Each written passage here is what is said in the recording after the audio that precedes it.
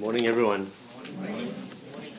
It's always great to be here, and it's always a privilege to come and have the privilege to come and preach to you here at this church, and it's always a real blessing. Before we actually start, let's open with a word of prayer. Heavenly Father, Lord, we do thank you again for your goodness to us, Lord. Lord, we do praise you for the wonderful work of the Lord Jesus Christ on the cross, Lord. We thank you that we could come here today to listen freely, without hindrance, without any problems, to come hear more about your word, Lord. Lord, we pray, Lord, today as you use me to present your word, Lord, that you'd prepare everyone's heart here today, Lord. Lord, and everyone who is listening to this message, Lord, that they may understand their need of a Savior, Lord. We pray, Lord, that this message will go out, and as your word declares, it will never return void. And we pray, Lord, that it will have an effect in the hearts and minds and lives of the people who hear this message. We ask this in Jesus' name. Amen. Okay, today I wanted to tackle one of the great philosophical questions that have plagued man through the centuries. I'll put this question from the world's perspective and then look at it from the biblical perspective. First thing I want to say is, what is philosophy? Now, my Oxford Dictionary describes philosophy as a love of wisdom or knowledge, especially that which deals with ultimate reality or with the most general causes and principles of things. Okay, sounds like a lot. But anyway, I looked for a couple other definitions, and I've got another one here which says philosophy is when scientists dabble with untested theories, relying on an unobservable phenomena. Okay, still doesn't make that much sense. Another one I've got here is exploration of questions that most people wonder about. Okay, so I suppose we can summarize philosophy as the study of fundamental questions connected with our reality and existence. In every person, there are deep philosophical questions that pop up at some point in their lives. They may pop up early in their life, or later, or maybe even throughout their lives. So what questions am I talking about? Well, the questions that normally pop up is things like, where did I come from? Or, does God exist? Or, who am I? What is the meaning of life? These are some of the philosophical questions, and there are a lot more, that provoke man to think about where they are, who they are, throughout the centuries. And they try to answer these questions by many, many different ways. These questions and other questions provoke everyone listening to the message to find answers. Everyone who looks at these questions and thinks about these questions always thinks to try and find an answer. They provoked men to find answers many, many years ago. When I had these questions when I was much younger, a lot older now, it led me on a journey, and I started traveling. I thought my answer would be traveling around the world, and I did travel. As a young man, I covered nearly every continent in the world. I traveled North America, South America, Europe. I was from Africa, so I was in Africa. I traveled around South Africa a lot. I traveled to the Far East. I even went to Australia, trying to answer these questions that were plaguing me. I went even to the Himalayas and Kathmandu and Nepal. I was even in Tibet. I went to India, to China, looking for these answers. A simple off-the-cuff answer to these questions doesn't work. It might suffice for a short period of time, but when one starts thinking about the answers, they generate more and more questions. And it's only when the true answer is found, that these questions will stop being asked. Now, for this sermon, I tried to do some research on some of the great philosophers of the world. And I'll try and use some of the quotations which I found from these philosophers. Now, if you want to find more details on the deeper philosophical thoughts about these different philosophers, such as Socrates and Plato and Aristotle, I'm sure Brother Eddie will be very good at the department, and he can help on that department. So I'm no expert on the philosophies of the old Greek scholars and the different philosophers around the world. But my little bit of research online helped me prepare for this message. So if you do go online and you look searching for the top philosophical questions, you get a large number. You get some which say the top 5 philosophical questions. You get another one which will say 10, and there's another one which says 65. So you get a large number of questions. But sometimes if you look a little bit closer, you'll see that the different questions are the same. You just ask differently. So what I want to look at today is the question is, where did I come from? Okay. Now, this question can also be asked in a couple of other ways as well, such as, does God exist? Or, who am I? So, let's look at this question, where did I come from? Now, according to modern philosophy, the train of thought about the speculation of beginning of the universe, it goes back around about 2,500 years. Ever since the Greek thinkers, Thales and Anaximander, asked the question, what was the universe made of, and where did it come from? Now, past that time we have Plato as well, and Plato refers to demiurgy. I presume I'm saying it wrong, but what a demiurgy is an entity. And Plato believed this demiurgy or entity fashioned the universe and shaped the material world out of a chaotic, indeterminable non-being. Plato thought that there were 4 elements, which were fire, air, water, and earth, which composed of various aggregates of triangles, making various compounds, which was then the body of the universe. Sounds confusing, doesn't it? All right. Anyway, what this line of thought eventually leads down to is Gnosticism. Basically, what Gnosticism is that knowledge only comes from experience, and your knowledge of God comes from the experience. And I'm going to leave the old Greek scholars, and I'm going to the modern day theory, which probably we're a little bit more familiar with. The modern day theory of where we come from is the Big Bang. In this theory, millions and millions of years ago, I'm getting there, millions and millions of years ago, there was a very dense, hot singularity somewhere in space. This singularity exploded and started to expand in the universe. According to NASA, the surrounding temperature, 1 second after the Big Bang was 5.5 billion degrees centigrade. Now, I'm not sure how they measured it or how they determined it. But according to this article I read, this Big Bang theory took place over 13.8 billion years ago.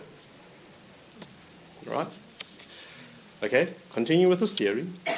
This explosion and expansion and cooling over 13 billion of years led to a cosmic soup.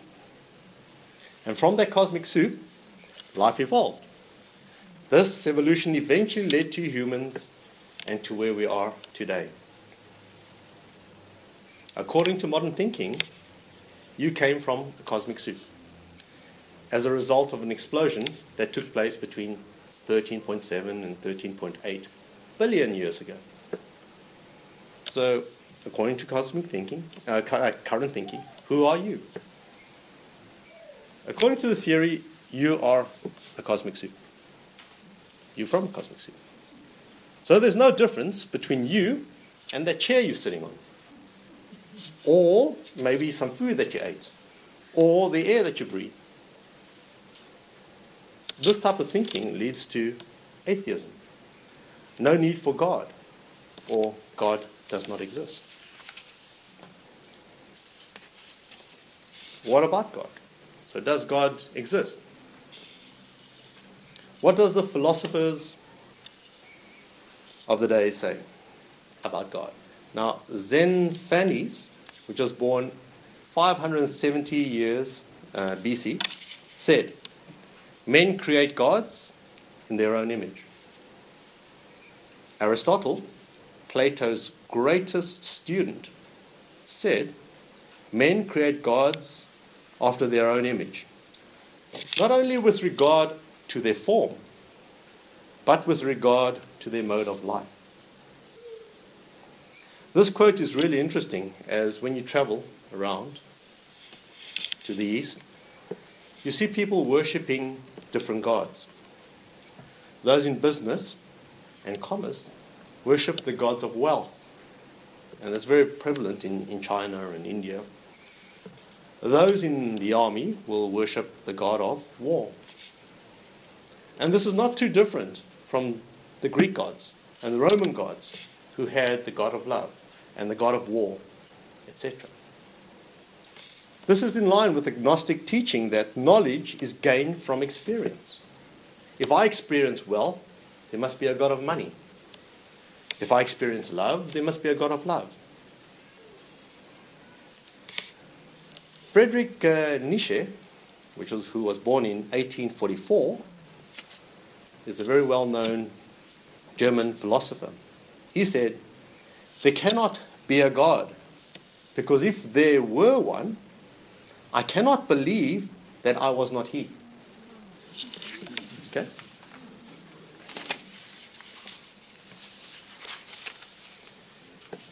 The theory of the Big Bang, and any theory that precludes God from the creation, leads exactly to this thought pattern. If you and I are meaningless dust and atoms, then I am my own God. And you have no authority over me, because you are no different from me. If God is not present, I am responsible to no one. As long as I'm bigger, or stronger, or wealthier, or more powerful, I will be a God, and you will worship me. Is this not true of our modern times? People are following, worshipping rock gods or idols. And they're not shy about it. Movie stars are the new gods. Warren Buffett, for instance, the Oracle of Omaha. When he speaks, people stop and listen. The investment world stops and listens. What about sports stars? Whether it be AFL, rugby, cricket, baseball, golf. All these stars have become gods and are worshipped regularly at every game, religiously, on a Saturday or a Sunday. These become the idols of the world. People not willing to miss one game to worship at the altar of sport. There was a recent fight recently. I'm not sure if anyone took note of it. The richest fight in all of history. It was between Mayweather and Pacquiao. There was estimated that over 3 million people watched that fight on pay-per-view. And what they paid for the privilege to watch that fight, $100. 3 million people. Not to mention all the Filipinos who were watching that fight in the Philippines. All right? Mayweather made estimated 180 million, and Pacquiao made 120 million. And everyone, it was the biggest thing All the movie stars, everyone was watching that fight. You had to be specially invited, virtually, to get a seat at the fight. Why? If God's not in the picture, well then, eat, drink, be merry, for tomorrow we die. But what does the Bible say? Where did I come from? Turn to the first book of Genesis. Genesis chapter 1. And we're going to read right from Genesis chapter 1.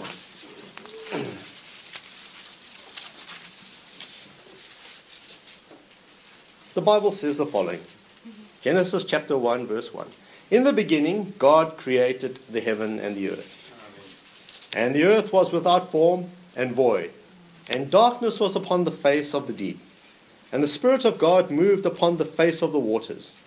And God said, Let there be light. And there was light. And God saw the light, and it was good. And God divided the light from the darkness. And God called the light day, and the darkness he called night. And the evening and the morning were the first day. And God said, Let there be a firmament in the midst of the waters, and let it divide the waters from the waters. And God made the firmament, and divided the waters which were under the firmament from the waters which were above the firmament. And it was so. And God called the firmament heaven. And the evening and the morning were the second day. And God said, Let the waters under the heaven be gathered together into one place, and let the dry land appear. And it was so. And God called the dry land earth, and gathered together the waters, and gathering together the waters called the seas, he seas. And God saw that he was good, it was good. And God said, Let the earth bring forth grass and herbs yielding seeds, and the fruit tree yielding fruit after his kind, whose seed is in itself upon the earth. And it was so. And the earth brought forth grass and herb yielding seeds after his kind, and the tree yielding fruits, whose seed was in itself after his kind. And God saw that it was good. And the evening and the morning, the third day. And God said, Let there be lights in the firmament of the heaven, to divide the day from the night. And let them be for signs, and for seasons, and for days, and for years, and years. And let them be for the lights in the firmament of heaven, to give light upon the earth. And it was so.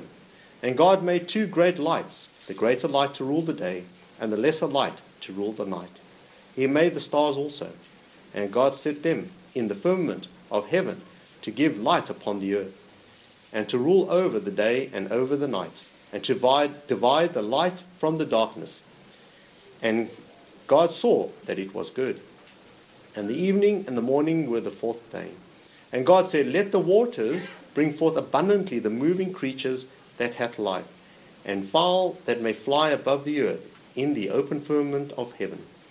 And God created great whales and every living creature that moveth, which the waters brought forth abundantly, after their kind, and every winged fowl after his kind. And God saw it was good. And God blessed them, saying, Be fruitful and multiply, and fill the waters in the seas, and let fowl multiply in the earth. And the evening and the morning were the fifth day. And God said, Let the earth bring forth living creatures, the living creature after his kind, cattle and creeping things, and beasts of the earth after his kind. And it was so. And God made the beast of the earth after his kind, and cattle after their kind, and everything that creepeth upon the earth after his kind. And God saw that it was good. And God said, Let us make man in our image, after our likeness, and let them have dominion over the fish of the sea, over the fowl of the air, and over the cattle, and over all the earth, and over every creeping thing that creepeth upon the earth. So God created man in his own image. In the image of God created he, male and female created he them. And God blessed them, and God said unto them, Be fruitful and multiply, and replenish the earth, and subdue it, and have dominion over the fish of the sea, and over the fowl of the air, and over every living thing that moveth upon the earth. And God said, Behold, I have given you every herb bearing seed, which is upon the face of the earth, and every tree in which is fruit of a tree yielding seed, to you it shall be for meat. And to every beast of the earth, and to every fowl of the air, and to everything that creepeth upon the earth, wherein there is life, I have given every herb for meat, and it was so. And God saw everything that he had made, and behold, it was very good. And the evening and the morning were the sixth day. Here we look at the Bible's account of the creation process. We have a clear description from the Bible how God created the universe, the earth, and everything in the earth. We also have a description of how God created man. In this passage we get the answer for the question, does God exist? Verse 1 says, in the beginning, God. Yes, God. God exists. The answer to where I came from and who I am answered here too. You are a created being. You were created by God on the sixth day. God is the creator and you are the creature. This clears up any misconception that we may think of ourselves as being God. We are not gods. God is not created. God is. We may want to be gods, but we are not. Turn to Genesis chapter 3, just a couple of things. And we're going to read from verse 1 to verse 4. It says, Now the serpent was more subtle than any beast of the field which the Lord God had made. And he said unto the woman, Yea, hath God said, Ye shall not eat of every tree of the garden? And the woman said unto the serpent, We may eat of the fruit of the trees of the garden, but of the fruit of the tree which is in the midst of the garden, God hath said, Ye shall not eat of it, neither shall ye touch it, lest ye die. And the serpent said unto the woman, Ye shall surely not die. The serpent here got Adam and Eve to believe a lie, that you wouldn't die if you ate of the fruit. Continue reading from verse 5 and 6. It says, For God doth know, in the day that ye eat thereof, your eyes shall be open, and ye shall be as gods, knowing good and evil. He convinced them that they would be gods, like God, believing that they are gods. The question you've got to ask yourself is, do you believe that you are a God? Do you shake your fist at God and reject his method of salvation in the Lord Jesus Christ, the Savior of the world? Whenever you hear the salvation message, do you say, I refuse to hear it because I am the God of my life. I am in control of my life. Do you say, I will not believe. You cannot make me. I can do whatever I want to, and no one can stop me. Well, let's just turn to Job. Okay? We're going to look at Job chapter 38. So it's just before the Psalms, Job 38. And I'm just going to read some passages out of Job 38 and some out of Job 39. Here we have, in Job, some questions that God asks Job to answer. Job 38, we're going to read from verses 3 to 8. It says here,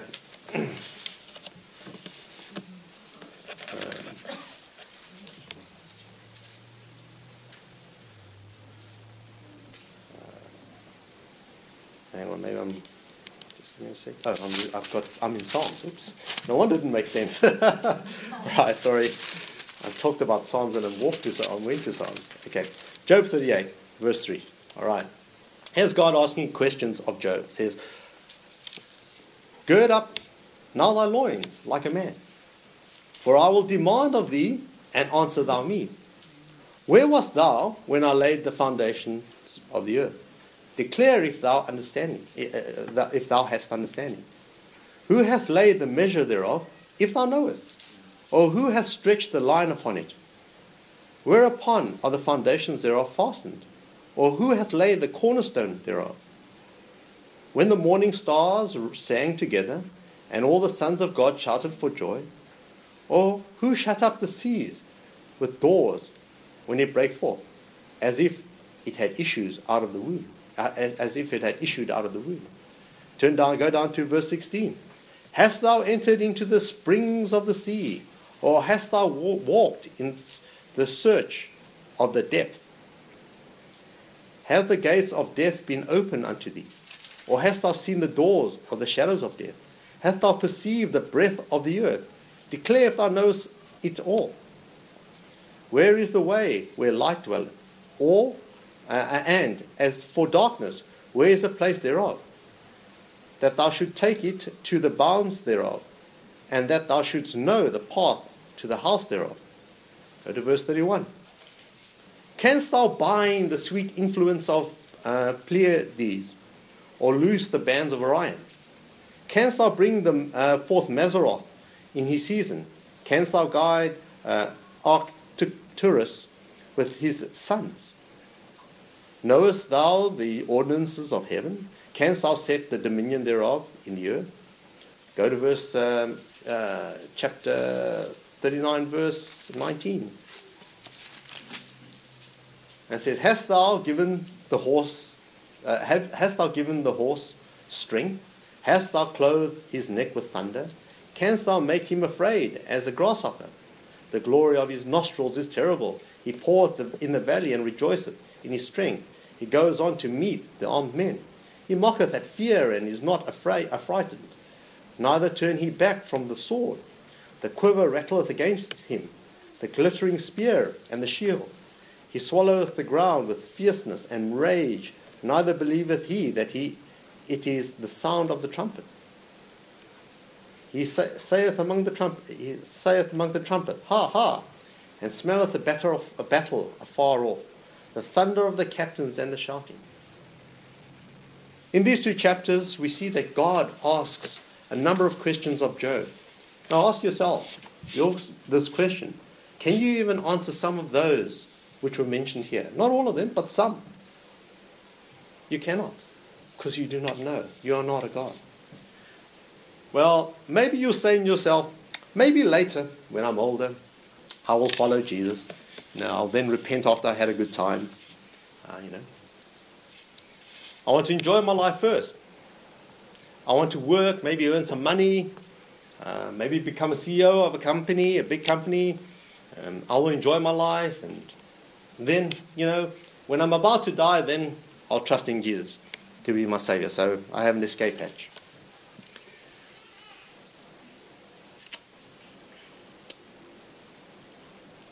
Daniel Eicher, CEO of ABC Villach. Carsten Scholotter, CEO of Swisscom. Pierre Wolfire, CFO of Zurich Insurance Group. Robert Wilson, executive of a hedge fund on Wall Street. Tim Dixon, director of Swiss REAU.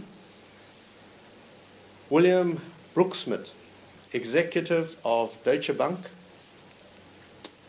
Gabriel McGee, banker of JP Morgan. Mike Droiker, Russell Investments, and Richard Talley, CEO of American Title, an insurance company. Who are these men? Or who are these people that I've just read? From the job descriptions I've given, you can see that each of these people were at the top of the game. Each of these people were in charge of massive companies with lots of money. Robert Wilson, which I mentioned earlier, donated $800 million before his death. It's very hard to imagine that these guys would have want of anything. So what happened to these people? Each and every one of these guys, men that have reached the top of the pinnacle of business, committed suicide. Each and every one of them. They reached the top of their profession and they found no purpose. What was there left to achieve?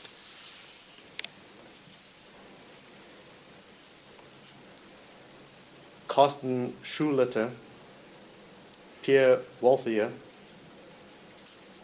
William Smith, they hanged themselves. Robert Wilson, who donated $800 million before he died, and Gabriel McGee jumped off buildings. Richard Talley killed himself by shooting himself with a nail gun 7 to 8 times before he died. It seems very sad when you think about it, that these men had reached the top of their profession. They came to the correct conclusion that there is more to life than what is in this world, or achieving everything in this world. But they came to the wrong solution by killing themselves. Solomon in Ecclesiastes chapter 1 verse 2 says, "Vanity of vanities, saith the preacher, vanity of vanities, all is vanity." Kurt Cobain of Nirvana, Michael Hutchins of INXS, Brad Phelps of Boston. Maybe some names that people might remember or know. Again, singers, musicians, at the top of their game, all committed suicide. The sex, drug, and rock and roll lie is empty. There had to be more to this world than what that had to offer. They came to the right conclusion, but they came to the wrong solution. Turn to Ecclesiastes chapter 2.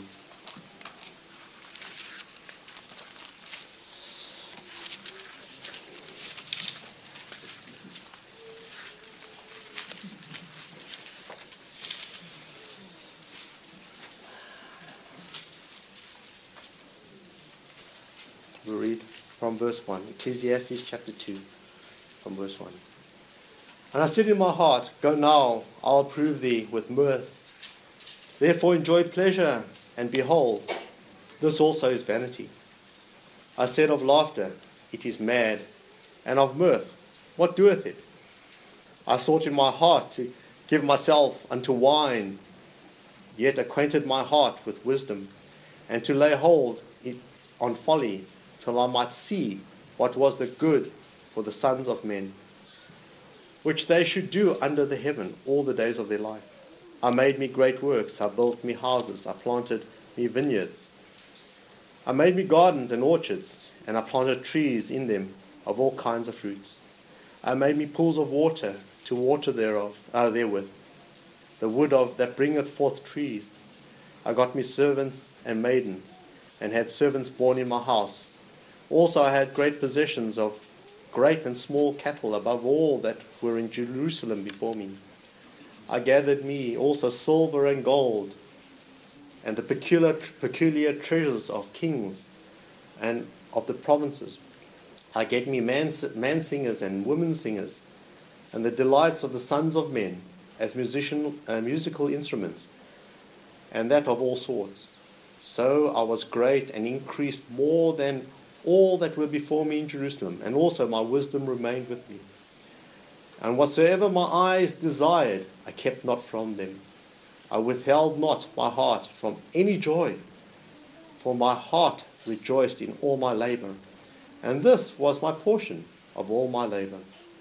Then I looked on all the works that my hands had wrought, and on that labor that I had labored to do, and behold, all was vanity and vexation of spirit, and there was no profit under the sun. Vanity and vexation of spirit.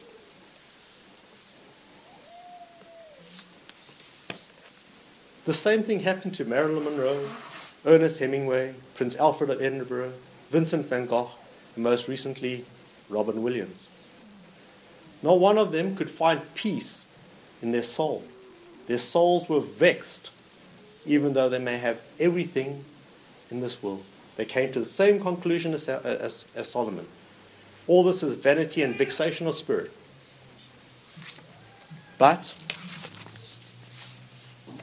they came to the right conclusion, but the wrong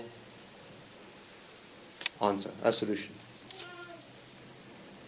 The Big Bang Theory, the atheistic beliefs, etc., take God out of the real world and makes people believe a lie that the physical world that we have is all that there is. But the truth and the real world that is out here right in front of us is that God is a creator. He created the physical world. But we know Scripture tells us that God is spirit. So the real world is one where there is a physical world and there's a spiritual world.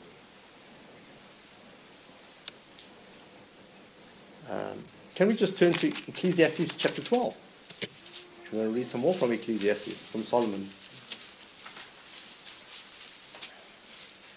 Ecclesiastes chapter 12, verse 1.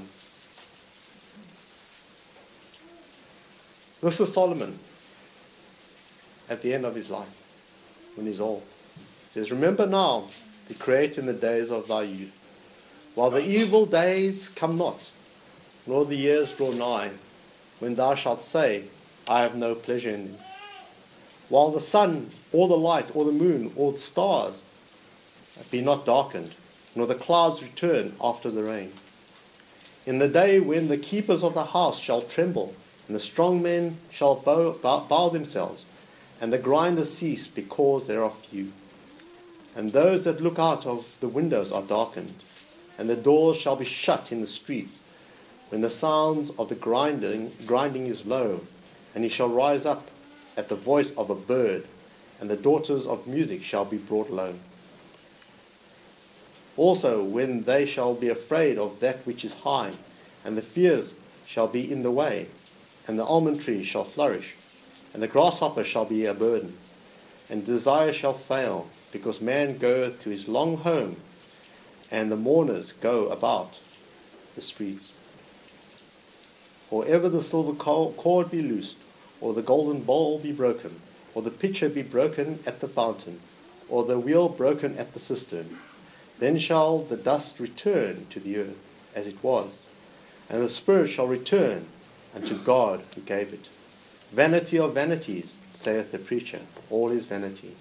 Moreover, because the preacher was wise, he still taught the people knowledge. Yea, he gave them good heed, and sought out and set in order many proverbs. The preacher sought to find out acceptable words, and that which was written was upright, even words of truth. The words of the wise are as goads, and as nails fastened by the master of assemblies, which are given from one shepherd. And further, by these, my son, be admonished. Of making many books there is no end, and much studying is weariness to the flesh. Let us hear the conclusion of the whole matter. Fear God and keep his commandments, for this is the whole duty of man. For God shall bring every work into judgment, and every secret thing, whether it be good or whether it be evil. Solomon tells us and teaches us that everything in this world is vanity. It teaches us that we should seek God while we are young, before the troubles of the world beset us, before we get old, when our eyesight starts failing and our ears get dim of hearing and our hearts get hardened. The Bible gives us the conclusion, and it also gives us the solution to the problem. Verse 13 says, "Let us hear the conclusion of the matter. Fear God and keep his commandments, for this is the whole duty of man. For God shall bring to every work into judgment, every secret thing, whether it be good or whether it be evil." God, your Creator, is going to judge your works. How are you going to stand before a holy God? How are you going to stand before a righteous God? You might say, look, I've been good most of my life. My goods outweigh my bad. But what does God say? It says in Isaiah 64 verse 6 says, "But we are as an unclean thing, and all our righteousness is as filthy rags." Have you sought for God? Or have you decided or chosen to ignore God?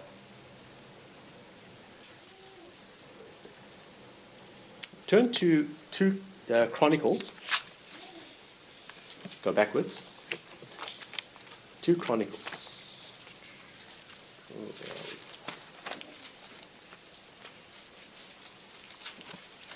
2 Chronicles chapter 15.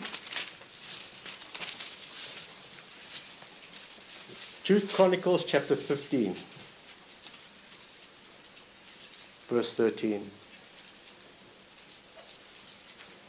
And it says here, "That whosoever would not seek the Lord God of Israel should be put to death, whether great, or whether small or great, whether man or woman." God is not a respecter of persons. It does not matter whether you're rich or whether you're poor. Have you sought God in an acceptable time? Do you wish to go to hell and the lake of fire for all eternity? Isaiah 55 verse 6 says, "Seek ye the Lord while he may be found. Call ye upon him while he is near." Verse 7 says, "Let the wicked forsake his way, and the unrighteous man his thoughts, and let him return unto the Lord, and he will give him mercy. He will have mercy upon him, and to our God, for he will abundantly pardon." God, your Creator, loves you, his creature. Don't get the wrong idea that you even anywhere near God. There's more similarities between an archangel and a slug, or an archangel and a worm, than between you and God. An archangel and a worm were created beings. God is the Creator. There is no difference. There's no similarity, sorry. There is a huge difference. There's no similarity between a creator and a created being. God, your Creator, loves you as his creature. You, his creature, has sinned and rebelled against God, your Creator. You broke fellowship with God. The minute you sinned, you were born in. You do not have fellowship with God unless you go through his way. The emptiness you feel in your soul can only be filled when your soul is again in fellowship with God. He created you. He knows exactly what you need to fill your soul.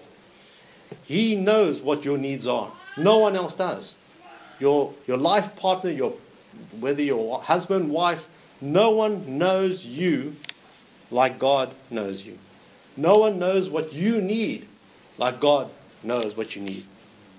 Your rebellion, your sin, required someone to die in your place for you, to pay for that penalty, to restore that fellowship between God and man.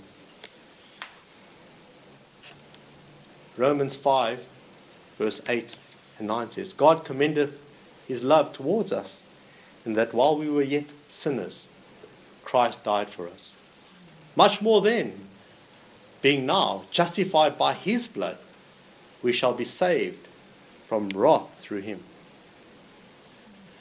The Philippian jailer asked Paul and said, what must I do to be saved? And he said, believe on the Lord Jesus Christ, and thou shalt be saved. If the Holy Spirit is prompting your heart today, don't delay. Take Solomon's advice. The wisest man that ever lived. He says, remember now thy Creator in the days of thy youth. I just want to finish with one more psalm. Let me turn to Psalm 95, please.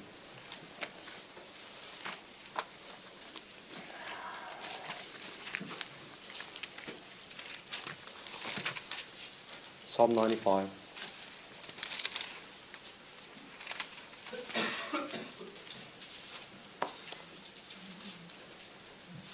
Psalm 95 verse 6. It says, O come, let us worship and bow down. O come, let us worship and bow down now. Bow down. Let us kneel before the Lord our Maker. For he is our God, and we are the people of his pasture, and the sheep of his hand. Today, if you will hear his voice, harden not your heart, as in the provocation, as in the day of temptation in the wilderness, when your fathers tempted me, proved me, and saw my works. 40 years long was I grieved with this generation, and said, it is a people that do err in their hearts, and they have not known my ways. Unto whom I swear in my wrath, that they should not enter into my rest. Without Christ, you will never have rest in your soul. These questions will continue to plague you throughout your life. There will be no purpose in your life. There will be nothing that your life will be worth. You can try and fill it with whatever you want to, whether it be gaining wealth. You could try and fill it with gaining wisdom by learning and studying. You can reach the top and pinnacle of any discipline or anywhere you want to go in life, or try, whether it be music or whatever. It will be empty. The road to that end of that road is emptiness. You will have no peace in your soul. As God has said here, clearly. You will not enter into his rest. You will not have that rest. Only Jesus Christ, his Son, who died on that cross for you, if you accept him as your Savior, repent of your sins, and come to him and accept his way. Jesus says his burden is light, his yoke is easy. Only when you accept Jesus as your Savior and restore that fellowship between God and you, can you have rest in your soul. Don't delay. Do it today. Amen.